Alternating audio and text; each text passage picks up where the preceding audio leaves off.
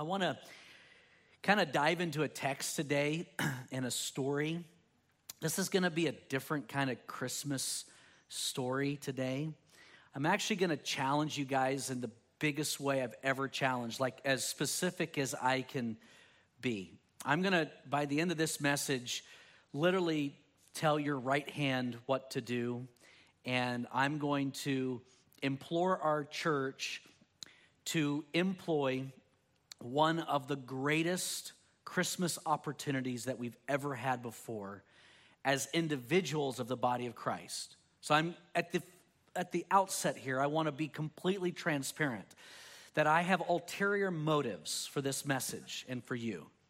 That in this message, I'm not going to bring Christmas cheer, but I am going to challenge this congregation to reevaluate an idea we have around a certain concept that I believe God wants to enlighten today through the Holy Spirit. Is that cool? Everybody good? If you're watching online, just push the like button, I guess, and let us know that that's okay. We have permission to speak deeply. I know in this season, growing up in Texas, we have hurricanes, and I know that when the hurricanes come, it pulls stuff from deep under the ocean.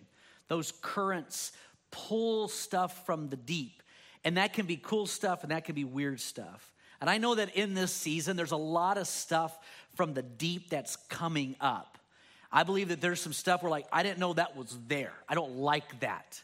And there's some stuff, it's like, I didn't know that was there. That's awesome what God's doing. It's kind of one of those, it's the best of times and worst of times kind of thing. And I see people who have never had a passion for prayer on their knees seeking God in a supernatural, powerful way. I see families spending more time around the table doing stuff together than ever before. We did family card game night last night, and the kids have now outshined us in their ability to beat us in most games, and we like that. And it's one of those seasons where I think it's important to know the mark and hit the mark. So I want to turn our attention to Luke chapter 2 and 13. And here is the passage that we're going to look at today. It's simple, it's practical, and yet it's complex. And I'll explain why it's complex before we read it. We'll leave that scripture up, but I'll explain why this is complex. There are languages and there are ideas that get lost in translation. Me growing up in Texas, there were colloquialisms and ways that I said things that when my wife and I met, there were things that we just couldn't communicate on. We had to decipher what each other were saying. For instance, I used the word piddling around or fiddling around differently than she did. She said piddling is not the same in California. We go to our garage and we piddle around, and she goes, piddling is something different in California. Understanding that a toilet's not a toilet, it's a commode in Texas. And there's a lot more of those. But one of the things that did get her is when I told her she was pretty as a peach. And she didn't know how to take that and process that. I said, it's a very good thing. But she looked at me and she said, you put the stud back in Bible study. And that's when I knew I had her as a Southern boy just trying to win this California girl. But this passage, Luke chapter 2 and 13, there's a way to see this and there's a way to see it wrong. And I want to kind of unpack this with you. And I believe that we're going to experience the greatest Christmas gift and the gift that keeps on giving, the greatest Christmas gift. Luke chapter 2 and 13 through 14 says this, and suddenly there was with the angel a multitude of heavenly hosts praising God, saying, glory to God in the highest, and on earth peace, goodwill toward men. On the earth, peace, goodwill toward men. Now, you've probably heard this said before.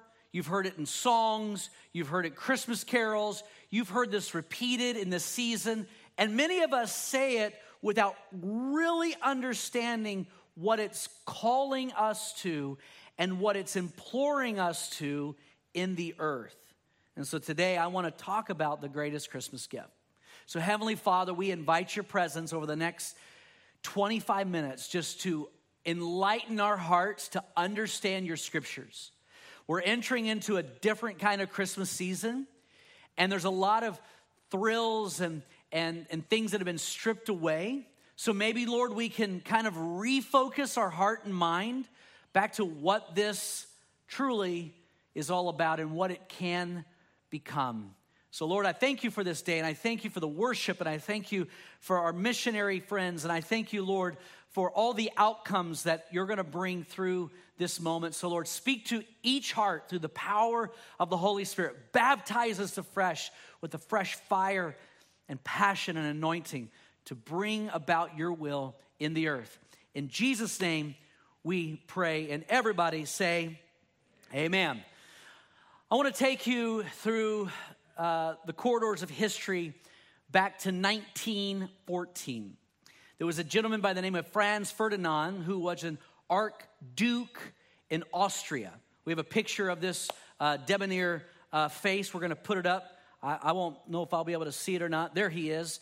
That mustache, that's the mustache that Mike Reese attempted to re-employ in our 2020 world and was beckoned by his sweet wife Charity to shave last week. So we say rest in peace, oh beautiful mustache. Anyways, this Archduke was assassinated in the summer of 1914, and this assassination precipitated a big problem, and it started with Austria blaming the Serbians. So Austria says, we're going to declare war on Serbia. Well, Russia said, we're going to declare war on Austria. And so Germany says, we're going to declare war on Russia. And so France says, we're going to declare war on Germany. And Germany says, we're going to declare war on Belgium. And the UK says, we're going to declare war on Germany. And this all happened within just a few days.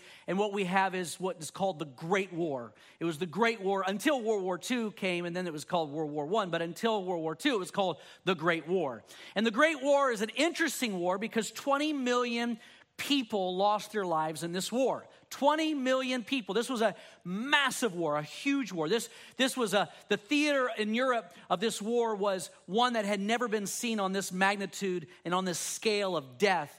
And one of the things that made this war unique from all the other wars is something called trench warfare. We have a picture of the trenches, and we'll put it up. And essentially, long story short, they built trenches to hold their position. They decided, this is our position. We're going to dig a trench, and we're going to hold our position. And so the allies on one side, the enemy on the other side, they would dig trenches, and in between would be what they called the no man's land. This would be barbed wire and dead bodies. This is called the no man's land in between. And so the trenches, they had 35,000 miles of trenches through Europe. 35,000 miles. Now, I'm going to remind you that around the earth, one time is 24,000 miles. They had 35,000 miles of trenches. I think we got one more picture of trenches. Some of these trenches were deep.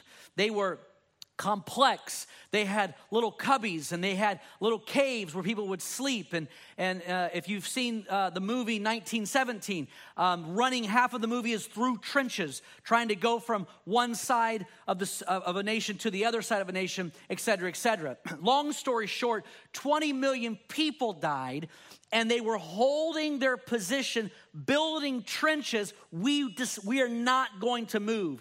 It was this kind of crazy new battle strategy. But something amazing happened in the Christmas of 1914.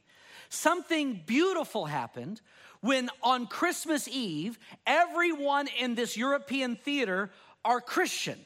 And they go, it's time to put our rifles down, and we're going to have a little Christmas carol in our trench.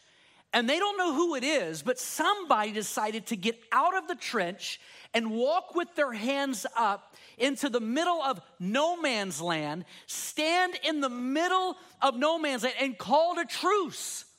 And the other side began to step out of the trenches, and they had their hands up, and they said, we're calling a truce also. And all of a sudden, out of the trenches, come people who were fighting the day before, holding their position, calling a Christmas truce. It's called the Christmas Truce of 1914. We have some pictures here. The Christmas Truce of 1914. They were singing carols together. They were playing, as they call it over there, football together. And what was amazing about this Christmas truce is that when the next day the war was to resume, nobody wanted to fire a shot. Because what they figured out is whenever you know somebody and you hang out with them, you're less likely to want to kill them. Kind of an interesting concept. And so they came up with this term, fraternization. Don't fraternize the enemy. Don't become friends with the enemy. Because if you become friends with the enemy, guess what's going to happen? You're not going to kill him. And we need you to kill him. And so on the day after Christmas, they started moving troops around. They had to shuffle troops all over Europe to reshuffle people's mind to get back in their post, get back in their position, and be willing to kill the enemy.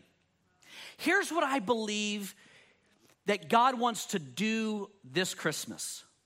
I believe there's some people who have been holding their position.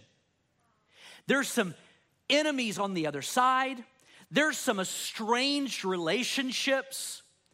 And you've been holding your position so long, so hard, so emphatic, and God wants you to come out of the trench, put your hands up, and call for the Christmas truce. It's time to reconcile. It's time to redeem relationships. Here's what blew my mind this week as I was studying. I found out that over 40% of families in America have at least one estranged family member. I found out that most circle groups, friendship groups, have at least 1 to 2 estranged people from that group. That at any moment you and I have people outside the close concentric circle. There's another circle that we have, and there's another circle on the outside of that of people that we've placed there, maybe on purpose or subconsciously. And what if on this Christmas, when we're shut in, we feel shut out, what if we were to pick up a phone, send a text, send a letter, make a call, put our hands up and say, I want to call a truce. I want to reconcile. This isn't easy, but I want to reconcile a relationship. Now you say, why preach this on Christmas? Because this is exactly what the birth of Christ is about. The Bible says we were estranged from God. In fact, we were enemies of God because of sin. It's like oil and water. Sin and God doesn't mix. He's holy. It's not that God doesn't want heaven populated with his children. It's that sin can't exist in the place of the holy presence of God. So he said, I'll make the first move. I'll step out of position. He became a baby in the no man's land and made a way for us to reconcile this relationship between heaven and earth. That's the gospel. That's what the birth of Jesus is all about. I love Kevin McAllister, but that's not what Christmas is all about. I like presents under the tree and eggnog, and I like pecan pie, which I feel like is an all year kind of pie. But anyways, I like Christmas. I'm not against Christmas. I don't think Christmas is evil, or if we have family traditions that somehow we're diluting, what Christ is about. No, I don't believe that. But I do believe at some point we got to get back to the idea that we remember we were sinners, estranged, far from God. And while we were sinners, while we were holding our position, Christ came into the world, stepped into no man's land, hands lifted and said, I want to bring a truce. Jesus is the way that heaven and earth comes together. He's not a way, he's the way. Because we don't have a moral problem, we have a sin problem. We didn't violate some law on the earth. We violated an eternal, holy law that is in the nature of God. He can't change who he is. And so what he had to do was become man, come into the earth, step into no man's land, put his hands up to reconcile the world to himself. That is what Christmas is all about. So I want to show you a scripture real quick. And I feel like this gives us a little power. 2 Corinthians 5:18 says this in the NLT. And all of this is a gift from God who brought us back to himself through Christ. And God has given us this task of reconciling people to him. Now let's go to the same passage, but we're going to read 3 verses in the Message. The Message is not a translation. It's a transliteration. It's a paraphrase. All this comes from the God who settled the relationship between us and him, then called us to settle our relationships with each other. God put the world square with himself through the Messiah, giving the world a fresh start by offering forgiveness of sins. God has given us the task of telling everyone what he's doing. We're Christ's representatives. God uses us to persuade men and women to drop their differences, get out of your trench, and enter into God's work of making things right between them. Stepping out of our position, stepping out of the fortified trenches that we've built. Now you say, okay, this is somebody else. I'm going to tell you, I have trenches. I have positions with people that I've staked because it's safer there. It's easier there. It's less vulnerable there. And God has to awaken me again and again. And remember, he reconciled me by initiating. So here's the question. What's the difference between conflict resolution and reconciliation? See, conflict resolution is you get 2 people down, you go, hey, how can we resolve this? How can we meet 50-50? Okay, I'll stop doing this and you stop doing that. And you're an idiot, but I can overlook it. And we've all been there, right? We've all been in the debate and this, we'll agree to disagree. But reconciling, when you reconcile the books, right? You try to get the books down to 0. You have to reconcile every transaction and you have to zero out the budget. That's what reconciling is. So when we reconcile, we're actually going, the debt's gone. It's 0. Now, let me make sure that you're understanding what I'm saying. I'm not saying that if there's an abusive person that's been hurting you emotionally, physically, I understand that most of us understand that, but I'm going to say it. That doesn't mean we go back into something that is harmful and disgusting and awful. But there are relationships that just by time or by distance or by a thing that was said and forgotten that just looms out there. Before you know it, a trench has been built, a feeling and emotion has been set, and all of a sudden, where are we?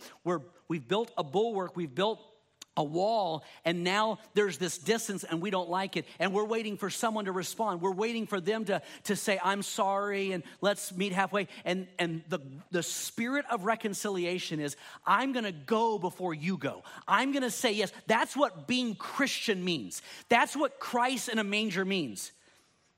That we could not do anything. We didn't have the power, but he took the first step.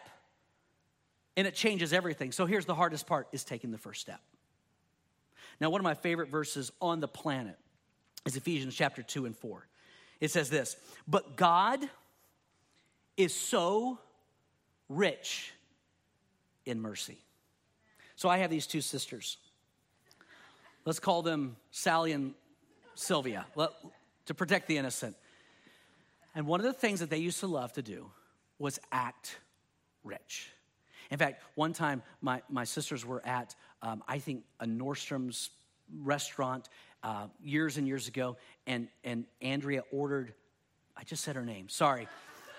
Andrea ordered Charity ordered a tea. No, Andrea ordered a tea, and Charity said, let's save some money, we'll share the tea. And Annie said, stop acting poor, act rich. That's their go-to, act rich. I don't even know what that means.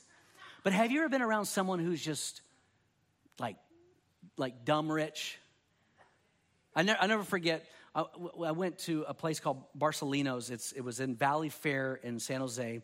We were just married. This is a place where the average suit is like $15,000 to $20,000. I went in to get a tie. I had saved up all year to get a tie that was like $125, okay? I'm standing there with my tie. These high rollers are coming in. These are the guys, these are the people that when they come in, they're like, would you like a latte? Mr. So-and-so, would you like a latte? Did we pull up your Maserati? And these are people who are filthy rich. These are the people that when you check out, it takes about a minute and a half. When they check out, it's like you get behind one of these people and they're just tons of attention. They're purchasing stuff and you're like, I don't know what that feels like. But the Bible says our Father is rich in mercy. Our Father has a lot of mercy to share with his children. As you have been forgiven, we are to forgive. I want you to think about this. I want you to be dumb, stupid, generous with mercy. And when they go, how can you be so generous with mercy? You just give it away. Like, here you go, here you go, here you go. You just say, my Father is rich. How can you do it? My dad is rich. What is he rich in? What does he do? Oil? Is he in tech? No, he's rich in mercy. He is filthy rich in mercy. How can you afford to forgive them again and again and again? He is dumb rich in mercy. Filthy rich. Like he gives it away. So he's given us the Spirit, the message of reconciliation. There was actually an actual story where he says, hey, there was a man who owed $1 billion. And he went to the Lord, and the Lord said, we're going to zero out your balance. You're good. And then the man went over to a guy who owed him $1,000. He says, hey, got him by the neck and said, pay me my $1,000. And the Lord said, what? I was stupid, rich, generous with you. And now you're going to be a tightwad with this guy? That's not the gift. That's wrong. See, when Jesus stepped out into no man's land, he's given you permission to step out into no man's land with your hands open and saying, we're going to be, look, I don't know what this year looks like for people. You may be like, this is the tightest year ever. This is going to be a tough year. And, Macy, my little niece, Macy, I got her list of what she wants. She wants a watch, she wants a phone, and she wants 5 surprise gifts. I don't know what that means, but it's got to be a surprise. Very bold, very specific. But can I just say the greatest gift that you can give is to reach out to somebody who least expects it and doesn't deserve it. And be uber crazy, stupid, generous with mercy. How can you do that? Our God, who is rich in mercy, he's filthy rich. He's like the Beverly Hillbillies who struck gold, struck oil, just struck it, and it just like it. They got more than it. They don't know what to do with it. That's the kind of silly we got to be with mercy. That's the ministry of reconciliation. There was a young man in 2006, Charlie Roberts, walked into an Amish school and shot up the school. 5 little Amish girls died. 5 were critically wounded. Charlie took his life that day, and the mother found out about this. She was awestruck. She was petrified. She was mortified. Her life, lost her son. Her son did this horrible thing. Her life was over. This is in southern Pennsylvania. The next day, the parents of those children who died and those that were wounded went to her door, knocked on her door, and said, we love you, we forgive you, we want to be friends. They began to serve her. They began to become friends with her. And even to this day, they do family celebrations together. That's the silly, kind of stupid kind of mercy. When I could have feelings against. Here's what heaven looks like when it hits earth. When an undeserved person receives from an unobligated giver the unbelievable gift of mercy. So this Christmas, each of us have the opportunity to be the richest people on the planet, sharing the greatest gift that can be given, mercy. Reconciliation. Matthew chapter 5 and 23. So if you're presenting a sacrifice at the altar in the temple, and you suddenly remember that someone has something against you, leave your sacrifice there at the altar, go and be reconciled to that person. See, God says the best gift is not the one that you give me at the altar and some kind of thing that you do that shows how much you adore me. He says, you want to know the best gift? It's when you go make it right with somebody. That's more important than the gift that you brought to the altar. That's the greatest gift on the planet, because that is the continuation of the gift of Christ. That is Christmas every day. That is generosity every single day. So it says this, Ephesians 4 and 32. Be gentle with one another, sensitive. Forgive one another as quickly and thoroughly as God in Christ forgave you. Now, I'm not asking you to do something that's easy. I'm not asking you to change your values. I'm not asking you to put down, caution and change your worldview or allow someone who's dangerous into your life. But here's what I'm asking. That if somebody there's a debt, pay it off with the mercy that God has given you. So I want you to think about who that is. I want you to think about that strained relationship. I want you to think about that person on the other side of no man's land. I want you to think about that person who's set up a position against you. But you don't understand. They hurt me. They're jerks. They're like the Grinch in the Christmas story, The Grinch. They are the Grinch. They are the worst version of the Grinch. That's okay. You don't have to be best friends with them, but you can reach out and shower them with love and say, hey, I just want you to know the debt's paid off. Not a sorry, but hey, I'm sorry. Hey, I love you. I pray for you regularly.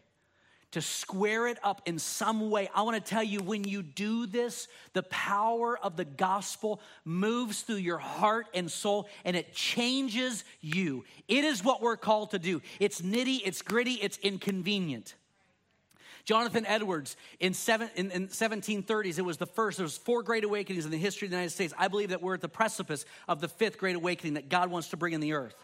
He was the beginning of the first one, and he's the one who preached on the East Coast, sinners in the hands of an angry God, and hearts began to change. And long story short, after these great revivals, they asked him, what is the true sign of a person's life that's been changed by the gospel? What is the truest sign? Is it someone barking? Someone climbs up a mountain in the name of the Lord? Is it someone who sheds all their financial earthly goods to give to somebody? What is the truest sign of a heart that has truly been saved and redeemed by God? And this is what he said. He said, it's holy intentions. All of a sudden, a change inside the heart.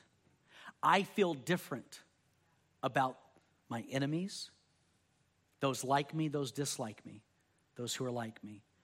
My nature is changing. Not my expose, not my energy and outputs of what I do in the name of religion, but it is how I treat those who are like me, how I treat those who are not like me, those who dislike me, my brother, my neighbor, my enemy. Can I tell you, Christmas begins with you being the first to come out of the trenches and say, it's a Christmas truce. Because the ministry of reconciliation, which God's given us, has to be on display in how we treat one another. How can they see him if they can't see it through us? That is the gospel in action. Every time someone hurts you, offends you, you have the opportunity to show the gospel in the most tangible way. Christmas every day, the greatest gift. Peace on earth and goodwill to all men. This is what Christ offers. Doesn't mean best friends with all men, but goodwill toward all men. This is what Christ offers. And I want to implore you, wherever you are, whoever's listening to this message, make a list of 3. Make a list of 3.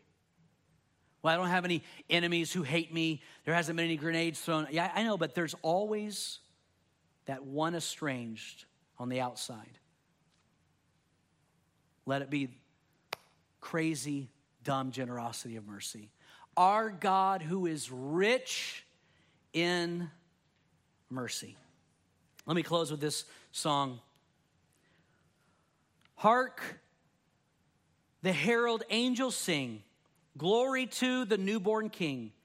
Peace on earth and mercy mild, God and sinners reconciled. That is what began at Christmas. Now, it's the world and individuals becoming reconciled. It's the gift that keeps on giving. So be that crazy person at the counter at Barcelino's buying too much. You can't hold it all. You can't even get it to your car. You got to have help. Uber, crazy, stupid, generous with mercy. If you're listening to this message and you are far from God or you do not know the Lord, can I tell you that the Lord has reconciled you to himself. The big gulf between you and God has been paved with the works of Christ. So I want to pray for you because I know there's someone listening right now who needs to say yes to Jesus, who needs to repent of their sins and cry out to God. Because God is rich in mercy. But you don't understand. I've made so many withdrawals and I've sinned so much. I've sinned 1 billion. I've sinned 10 billion, a zillion, a trillion, a gillion. We don't know what really comes after a trillion, so we just make it up. A gillion. I've sinned so much. You don't understand. God is rich in mercy. Rich, like crazy rich in mercy for you. So let's pray. Heavenly Father, I pray right now for every heart, every soul that's far from God. They have felt alone, but they're not alone. Your presence is close. Your calling is closer. You're drawing them right now. They're repenting of their sins. They're turning to you. They're uncomfortable in the seat of sin that they've chose. And Lord, you're calling them out of that seat. You're calling them out of that way. You're calling them to a new life, to be born again, heart and soul changed, new affections,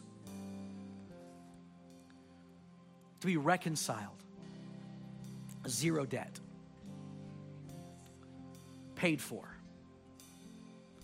Not conflict resolution. I'm not trying to make a resolution with God and make promises. I'm not trying to make a conflict resolution with God and somehow make a deal. It's reconciliation, zeroed out, all debts gone, free gift, not of ourselves, nothing we could do. I say yes to Jesus and everything changes. That is the heart of the gospel. I receive it. I believe Jesus died for me, paid the price for every sin, past, present, and future. Today I receive it. I'll never be the same. In Jesus' name, amen and amen. Come on, let's say it together. In Jesus' name, amen. Amen. Hey, if you made that decision today, we have a book we want to get into your hands. We do not want you to take another day without this book. Prayer and worship, the Bible, water baptism, Holy Spirit, the church, sharing your faith, loving people. That last chapter is good. Loving people. And this one right here is going to be a manual to help you in your new birth, walking out your faith. I want to promise you that if you'll give God 1 year of your life, just saying, I give 1 year, I'm going to go all in, heart and soul, your life will never, ever be the same.